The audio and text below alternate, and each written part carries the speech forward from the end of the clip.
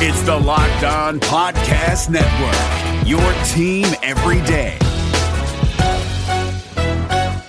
Hey guys, Gronk here, calling a 30-second hair huddle. When it comes to tackling hair loss, Hims has you covered. From clinically proven regrowth treatments to thickening, shampoo, and conditioner. Just go to 4hims.com for a free consultation. Then a licensed medical provider can help you with your game plan. If prescribed, Hims ships directly to your door. Get your hair back in the game with Hims. Try today and get a 90-day money-back guarantee at 4hims.com. Just go to 4hims.com/NFL. That's 4hims.com/NFL. Restrictions apply. See website for full details and important safety information. After my crazy day, my packed commute, all those unread emails in my inbox. But I'm getting stronger, faster, and pushing myself further every day. I don't care if I'm not like everyone else. This punching bag is the best way to end my day. Whew. Fearless is knowing yoga isn't your style. That's the power of the Blue Cross and Blue Shield Federal Employee Program. Learn more about our healthy benefits at fepblue.org/getmore. You are Locked On Packers, your daily podcast on the Green Bay Packers. Part of the Locked On Podcast Network, your team every day. And you are Locked On Packers. Hello, this is Bill Huber, the publisher of PackerReport.com, part of the Scout.com network, which brings some of the best NFL and college football coverage that you will find anywhere. And it is a victory Sunday with the Green Bay Packers winning their fourth consecutive game, 30-27 over the Chicago Bears. And my Packer Report colleague, Keith Roerdink, will be joining me shortly to break down the game. But before we get going, I'd like to remind you to check out the Locked On Podcast Network, which includes Locked On NFL, Locked On Fantasy, and Locked On Bears for more from tonight's game.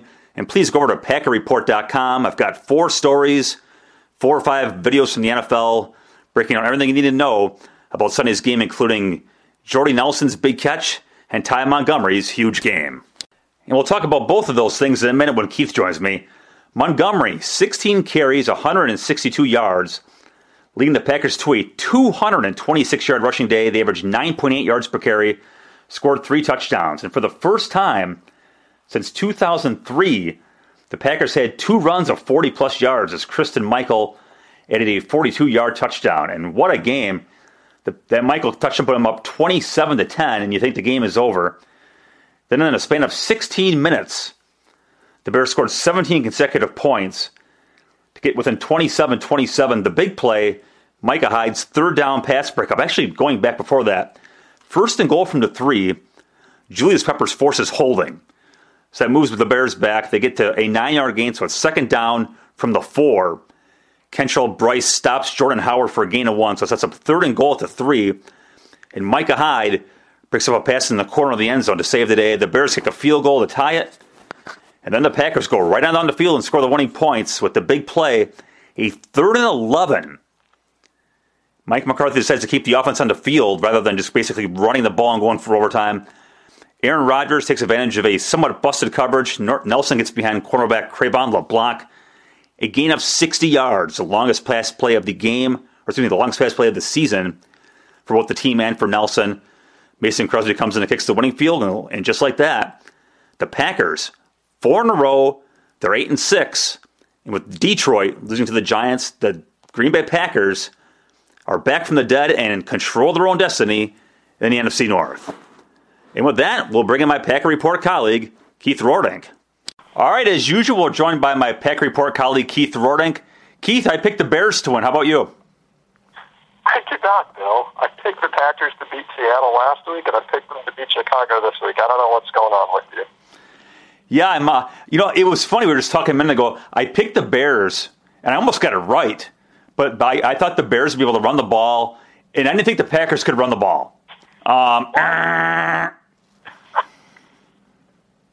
my gosh. Yeah, I mean, this is the best running. I mean, I'm a believer in Ty Montgomery at running back, and I think I was last week, but I'm officially in awe just at his vision and his balance and his power, and he's stiff-arming people, and his legs are moving, and he's got that body lean. And what is going on with this guy? I mean, just the second highest single game rushing total since Sam Tongato. Well, that's a good stat. Very good. It was, well, I got lots of Ty Montgomery numbers here, but it was the second most ever by a Packers running back against the Bears, behind only Amon Green. Wow. I mean, better than Jim Taylor, better than, I mean, Eddie Lacy ran for 150 against them. That was the previous, I mean, that was the previous number 2. So Amon Green for like 179 against them in 2003. But better than Jim Taylor, better than Paul Hornung. Unbelievable. And 10.1 yard average, and as you point out, Bill, on PackerReport.com, 162 yards after contact. And I mean, it was ridiculous.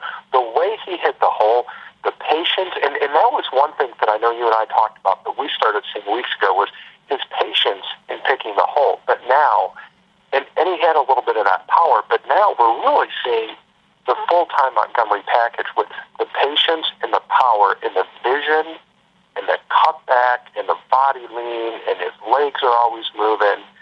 I mean, this guy, he's tough to bring down. He's tough to slow down when he's coming through the hole. I mean, I think they found a legit running back. I had him for breaking 10 tackles. 10. That's I'm sure it's more than James Starks had all year combined. Not the pick on James Starks, but I'm not sure. You know, I've kept track of this stuff for years. I'll have to go try to find my old notebooks. I don't think Lacy ever broke 10 in a game. Either the Bears are the worst tackling team ever, or he was just a machine. And I think it was 138 yards after contact out of his 162. Just unbelievable. I mean, that 61-yard run, he broke 4 tackles within the first 5 yards of the line of scrimmage. It was just unbelievable. Yeah.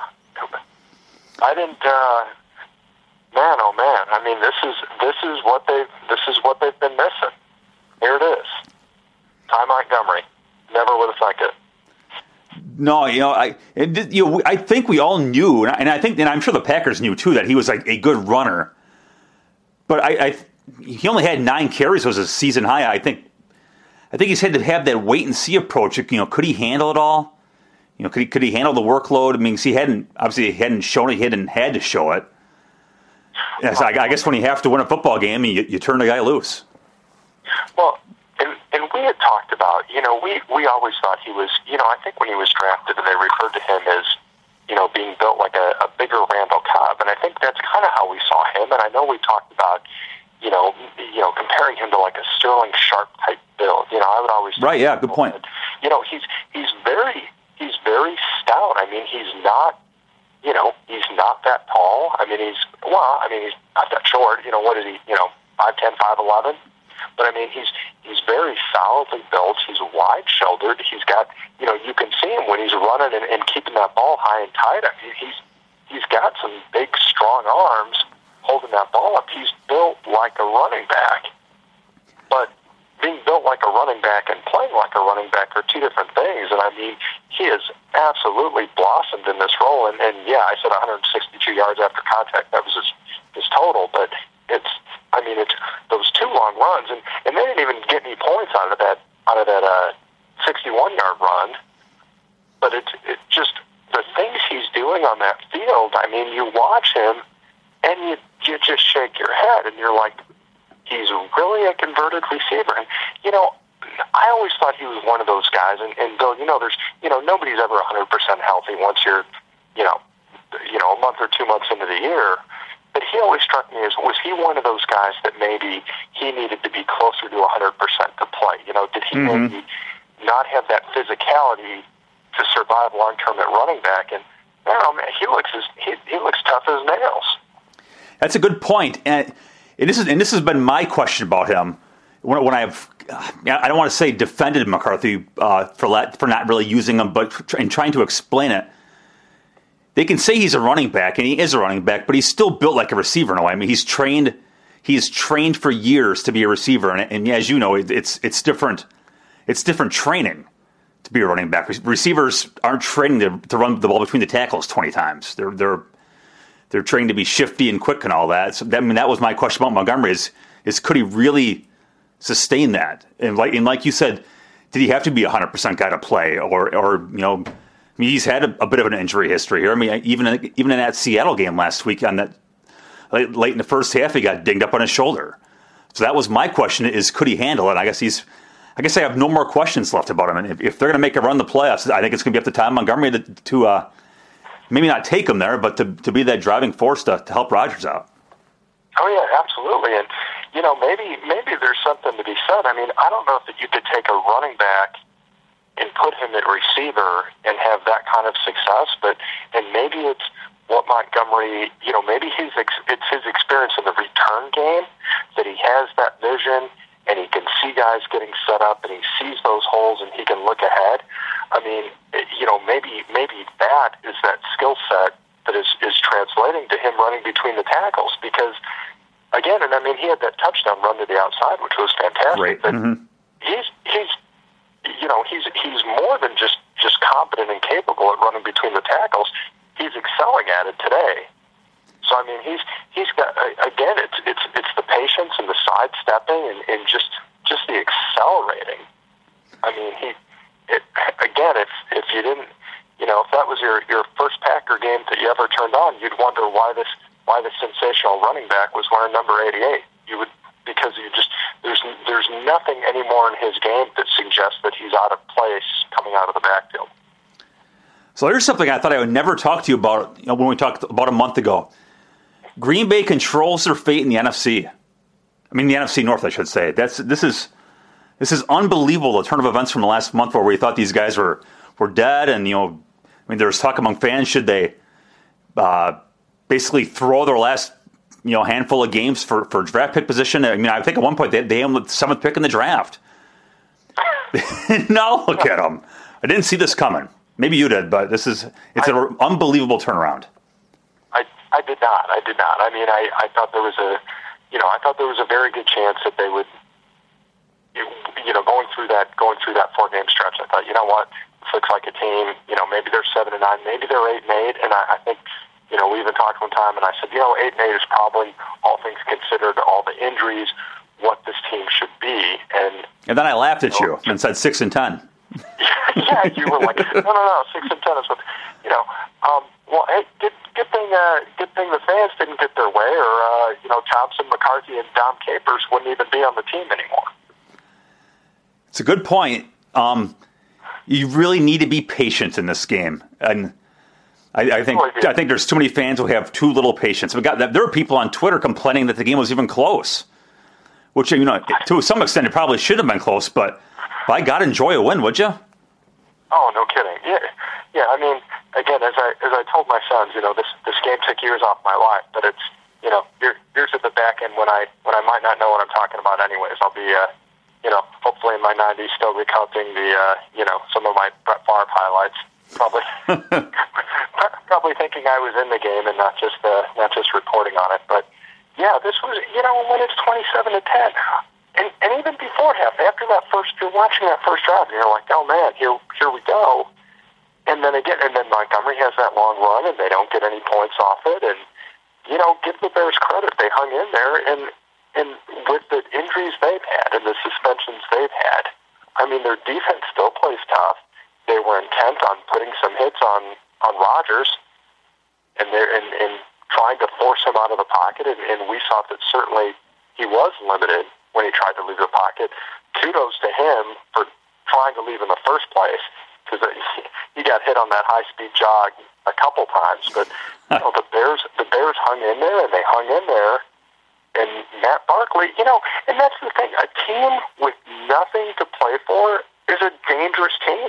I mean, they didn't pull out any trick plays, but this is kind of, when you don't have a shot at the playoffs yourself, all you have is a shot at screwing other people up. And what better team to screw up than your longtime division rival in the longest rivalry in NFL history? I mean, when you're the Bears, what else do you have to play for than screwing up the Packers' playoff chances? And they went out and, they played like this was their little mini Super Bowl, and Barkley got hot. And, I mean, Alshon Jeffrey pretty much got Demarius Randall benched, and somehow they pull it out with, Jordy getting behind, who was it, Cre'Von LeBlanc? Yes. Wasn't he a star on Friends? I think he was. Yeah. I hated that show. I never watched it. That's why I was asking you. Well, he said, "How you doing?" to Jordy when he ran by. But he was the same guy that got stiff-armed by Kristen Michael on his touchdown run too. So not a good day for him. He was a rookie cornerback. I think they were in quarters coverage. He's not fast. But man, oh man, Jordy making up for the early drops, and I mean, really even making up for Devontae Adams too. And that was part of why that game was close too, though. I mean, would you have thought with the year Devontae Adams was having that he'd have not one but two drops for touchdowns? And I mean, two of the easier touchdown catches he would have had all year. He drops two touchdowns. Randall Cobb doesn't catch a pass the whole game. And they still win a game. I mean, that's the sign of a good team, right? Is when you're screwing up some things and you're not quite when you're not quite firing on all cylinders, you still find a way to win a game. And I thought maybe that's what as good a sign as any when you can piece together a winning performance when your star guys aren't quite coming through for you. Well, I think so. And it was a good game with key third down catches from Jared Cook to keep the chains moving. You had 36-year-old Julius Peppers who, man, oh man, Bill, do they need to try to re-sign him for another year, depending on how things shake out? I mean, he's had limited snaps compared to last year, but he's making the most out of them. I mean, that strip sack at the start of the second half was fantastic. I mean, he doesn't look like he's 36 years old when he's running around doing that. And he drew the holding, too, on that first and goal at the 3 on the Bears' last series when they have a chance to take the touchdown and a lead. It's Julius Peppers, who he's never been a great run player and isn't being paid to play run defense, forces the hole in the tight end. So you're right. They'd be up a creek without him with the way Matthews is gone. He's limited and Perry's down and Kyler Fackrell's done nothing and Dayton Jones has mostly done nothing. He's kind of been the savior for him. Oh, absolutely. And you mentioned Matthews, and I mean, I guess you gotta give Matthews credit for being out there with a shoulder that clearly is bothering him a lot, but he didn't do much more than take up space out there. So you absolutely needed that game out of Peppers, and there've been multiple times this year where he's stepped up and he's looked like that Hall of Fame guy, and he's looked like he's 5, 6, 7 years younger at times. They needed that. So Julius Peppers isn't old, and Jordy Nelson isn't slow. Two more things you learned today. Well, I mean, what a great time for Nelson to get. He hasn't gotten behind anybody all year. Now, I think LeBlanc, both Matt and Rayvon. Matt, that's right. Run about a 4.67 40. So if there was a guy Nelson was going to get deep on, that's him. But I mean, the only job that guy had was to not let somebody run by him. So what a fantastic play though on 3rd and 11. I mean, that is certainly not what you saw coming. And at that point, I mean, it's 3rd and 11. You're like, oh man, it's like I said, I was, at that point I skipped out on Boy Scout bowling day with my sons. I made my wife take them. So I'm sitting there, and they had just come back home. So I'm now with my 5-year-old daughter and my sons and my wife, and we're sitting there, and it's nerve-wracking. And you and I talked before we started this podcast, Bill. It's easier to watch the game in the press box. When you're at home, everybody's reacting around you, and everybody's emotional, and you're trying to tell people not to freak out, but you're kind of, you're not.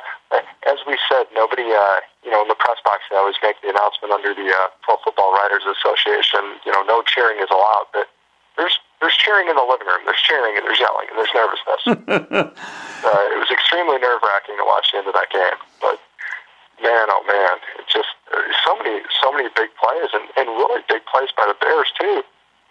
I mean, Jordan Howard he's a tough runner to bring down, and again, I felt like I spent 3 quarters watching, wondering what happened to Alshon Jeffrey. I mean, he's back from the suspension. You expected a little more, and all of a sudden Barkley starts firing him, and you're like, all right, you can disappear again at any time. Yeah, he wore him out. Matt Barkley, 30 out of 43, 362 yards. Man, is he the answer there? I mean, certainly not. It's not Jay Cutler. And you probably can't bank on him, but they might have something going there, don't they? I mean, Howard's a good player, like you pointed out, and the quarterback maybe's okay. And I don't know who any of these receivers are, but they're all fairly decent. The Bears might actually have. God, I hate to say this, but the Bears maybe won't suck for too long. No, I think saying he's not Jay Cutler is probably the best compliment you could give him. And I know some Bears fans that want nothing more than for that team to implode so that they have to get rid of Cutler and make some changes. But, Barkley is a guy that's kind of bounced around and, again, never seemed like anybody's answer and nothing more than a stopgap. I mean, he sure looked good, and they protected him well. Mm-hmm. And he consistently found the open guy, and he showed chemistry with Jeffrey. And, again, Jordan Howard's a tough inside runner. And, I mean, the touchdown he had, and he was hard to bring down. So yeah, they might not suck for too much longer. That was a hard fought game. I want to go back to the Nelson play here for a minute. So it's 3rd and 11. There's about 50 seconds left.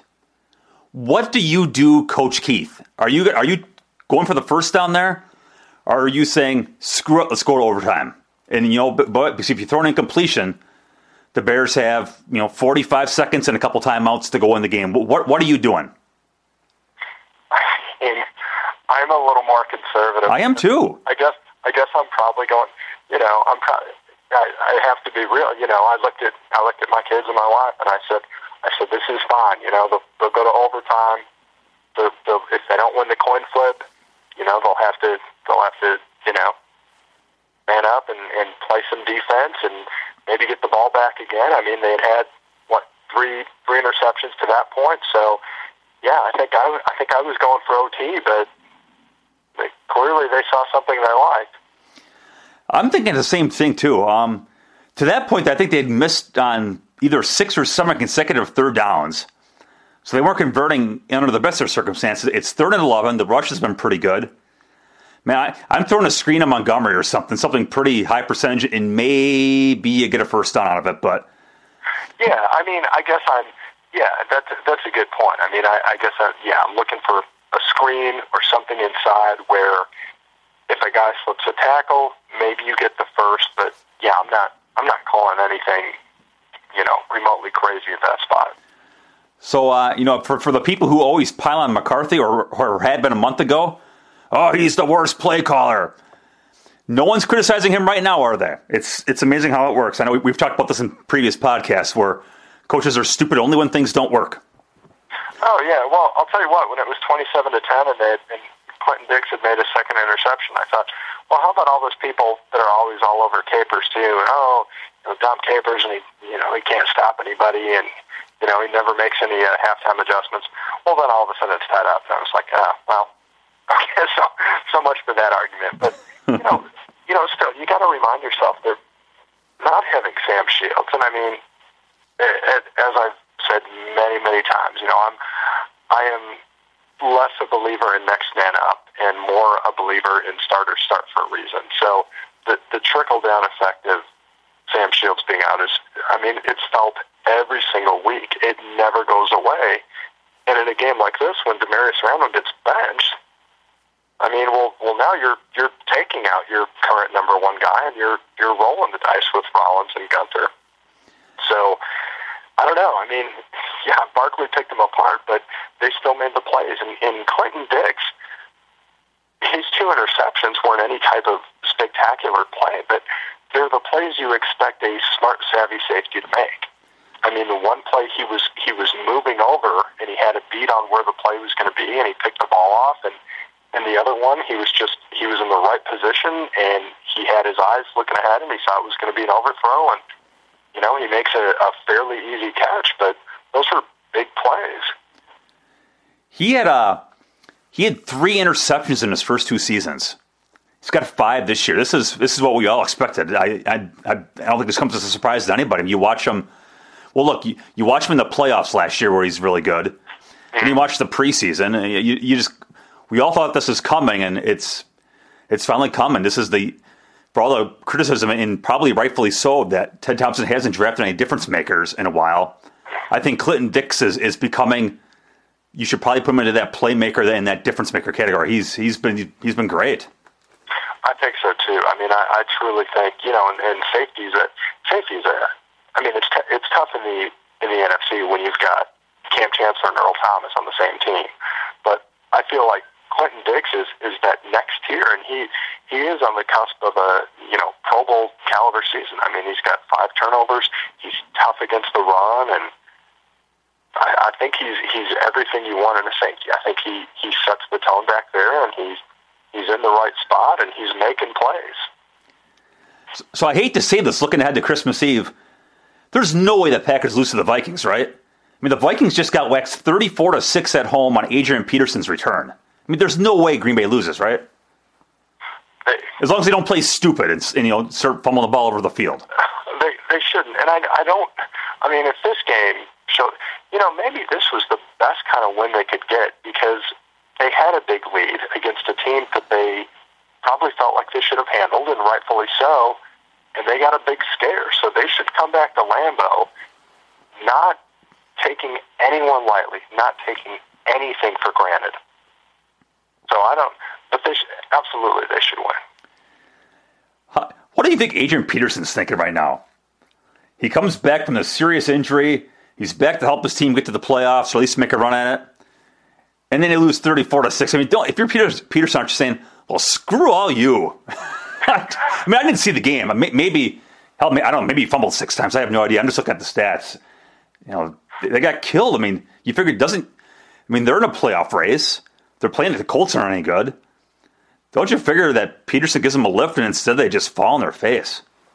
Yeah, you would have thought it was a stunning loss by them. You know, if it was close, you might have understood. But yeah, I don't know. You know, and you said something earlier in the podcast, Bill, where, you know, during the Packers' 4-game streak, you know, nobody saw this coming. But, you know, that's why coaches are patient. That's why nobody gets crowned after, you know, 5 games or 6 games or 8 games. I mean, when Minnesota was 5-0 and everyone said they were a Super Bowl darling, a Super Bowl contender, I believed it. I mean, you and I sat at US Bank Stadium with, you know, I mean, my mouth was hanging open for part of that game, just wondering what was going on. I mean, that defense looked ridiculous, the pass rush, and, you know, Harrison Smith and those guys on the back end, and, you know, even when Peterson went out, they were running the ball, and Sam Bradford was hooking up with Stephon Diggs, and you thought, yeah, this is you know, when they were 5-0, you're like, all right, I think I believe. Well, they fall apart, and then Green Bay loses 4 games, and then Green Bay bounces back, and, I mean, I guess that's why we love football, right? That's why you watch. You never know. It's a 16-game season, and you don't know anything until the end of the season. You think you know. There's different points during the season where you think you know, but man, oh man. I mean, that's, you know, watching this game today and just thinking about the season, I'm like, this is why I love football, because you never know. It's you know, you don't know what's going to happen within a game. You think you know what's going to happen in a game, and it's not. You think you have a sense of how a season's going, and then you don't.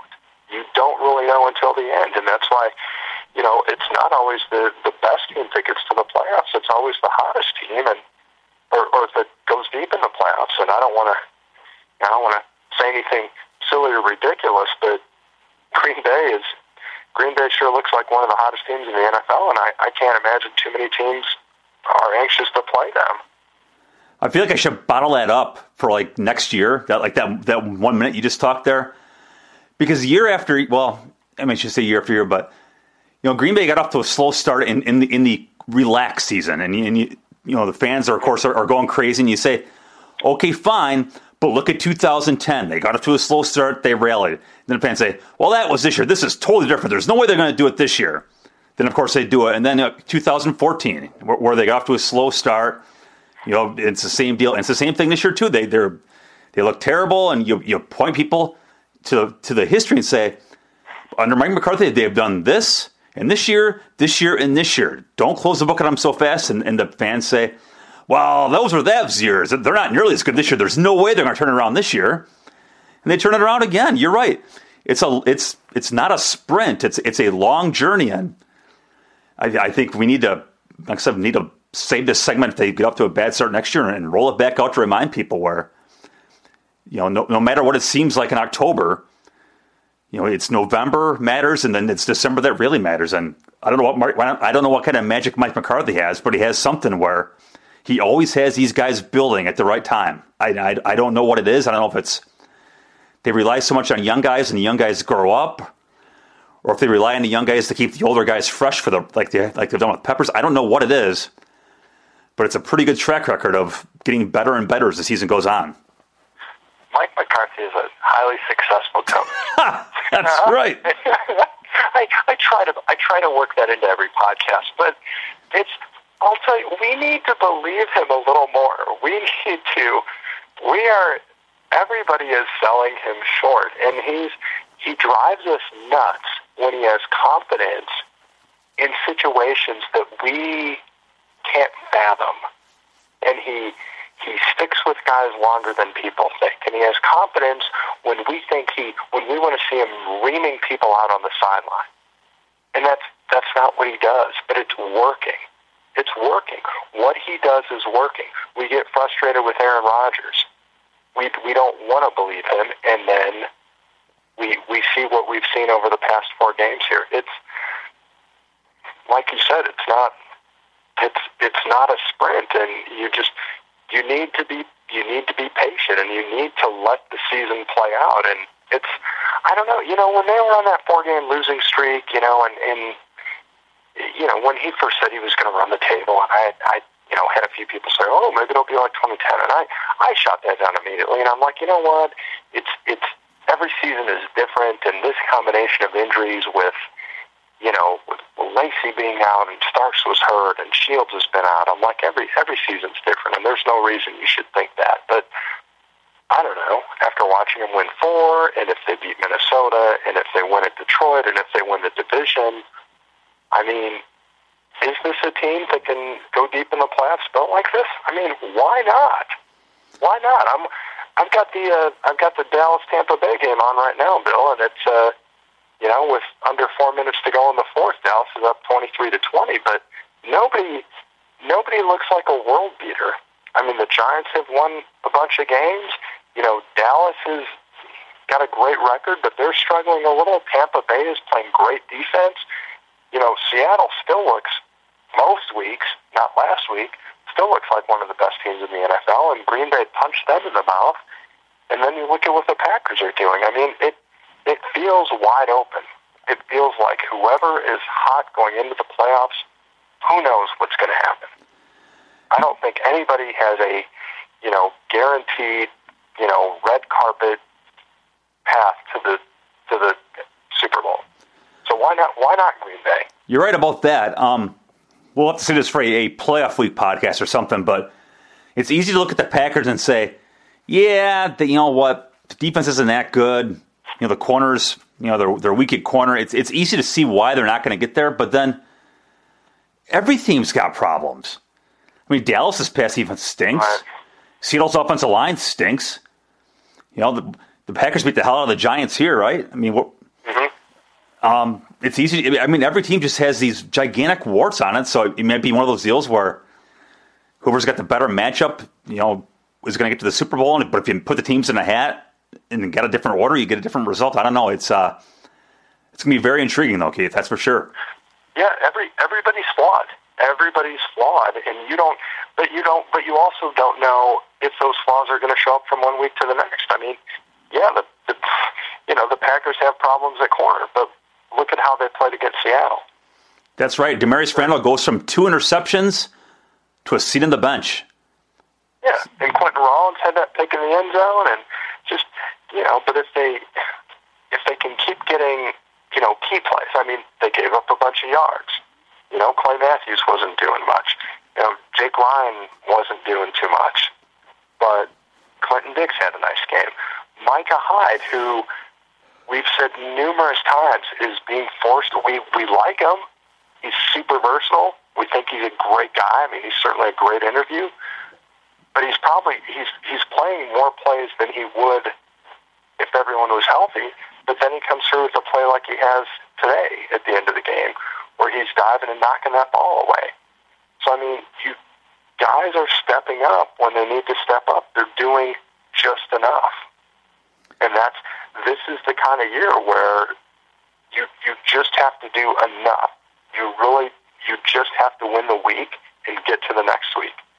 And that's what Green Bay's done for the past month. All right, Keith. I'll see you Christmas Eve. I will bring the eggnog and the brandy. Oh, no, I can't do any of those things. I'll see you Christmas Eve night. Thanks for joining us as always. I think we can bring the brandy, Bill.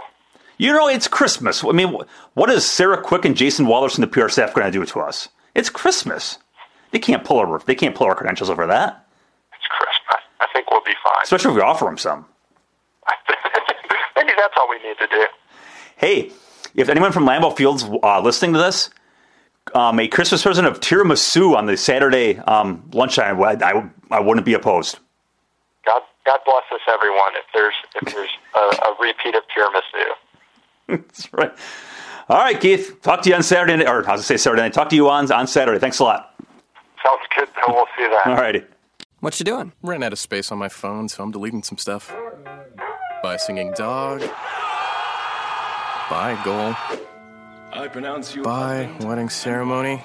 Stop. At Metro PCS, you get 2 free phones with twice as much memory. Really? Don't say bye to your memories. Switch to Metro PCS and get 2 free LG K20 Plus phones with 32 gigs when you switch 2 lines. Metro PCS. Wireless. Figured out. Coverage not available in some areas. Sales tax not included in phone price. Excludes numbers on the T-Mobile network. See store for details and terms and conditions.